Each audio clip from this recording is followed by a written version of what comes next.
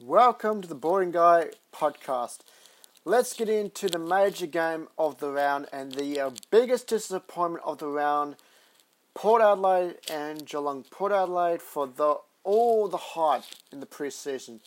Once again, the last 2 weeks, particularly this week, have shown their true colours. This is a team that has, perhaps in the entire competition, the most A-grade talent. And I do mean A-grade talent. They are a side that has, along with the Giants maybe, have the most talented list in the whole of the AFL. In the last 2 weeks, they've been pathetic. This week, though, they were beyond pathetic, abysmal, slow. Now, I like the comments that people have been saying, no power puff. And I do agree with that 100% in the media. Because you know what? If you play that game style, sideways, backwards, and you have Lindsay Thomas, you're not going to win. Ken Hinkley.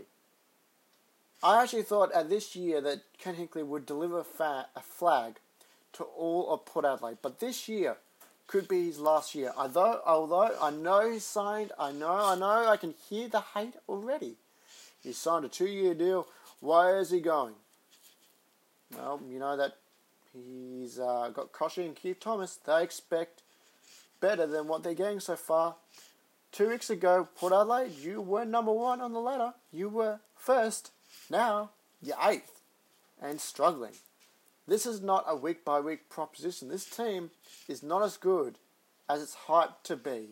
For all those fans that believe Port Adelaide are the real deal this year, I'm sorry, they're not.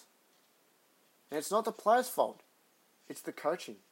Because when you have Chad Wingard, Ollie Wines, Robbie Gray, Charlie Dixon in one team, along with Jack White, Steve Motlop, you should be doing a little better than scoring 50 points in a whole game. They are once again doing what they did last season. And I'm sorry to tell you fans of Port Adelaide, they're not going to win a flag. This is their method. Beat the bad teams, struggle against the best. That's the Port Adelaide motto for the last 2 years. They continue this up, they ain't going to go far this September.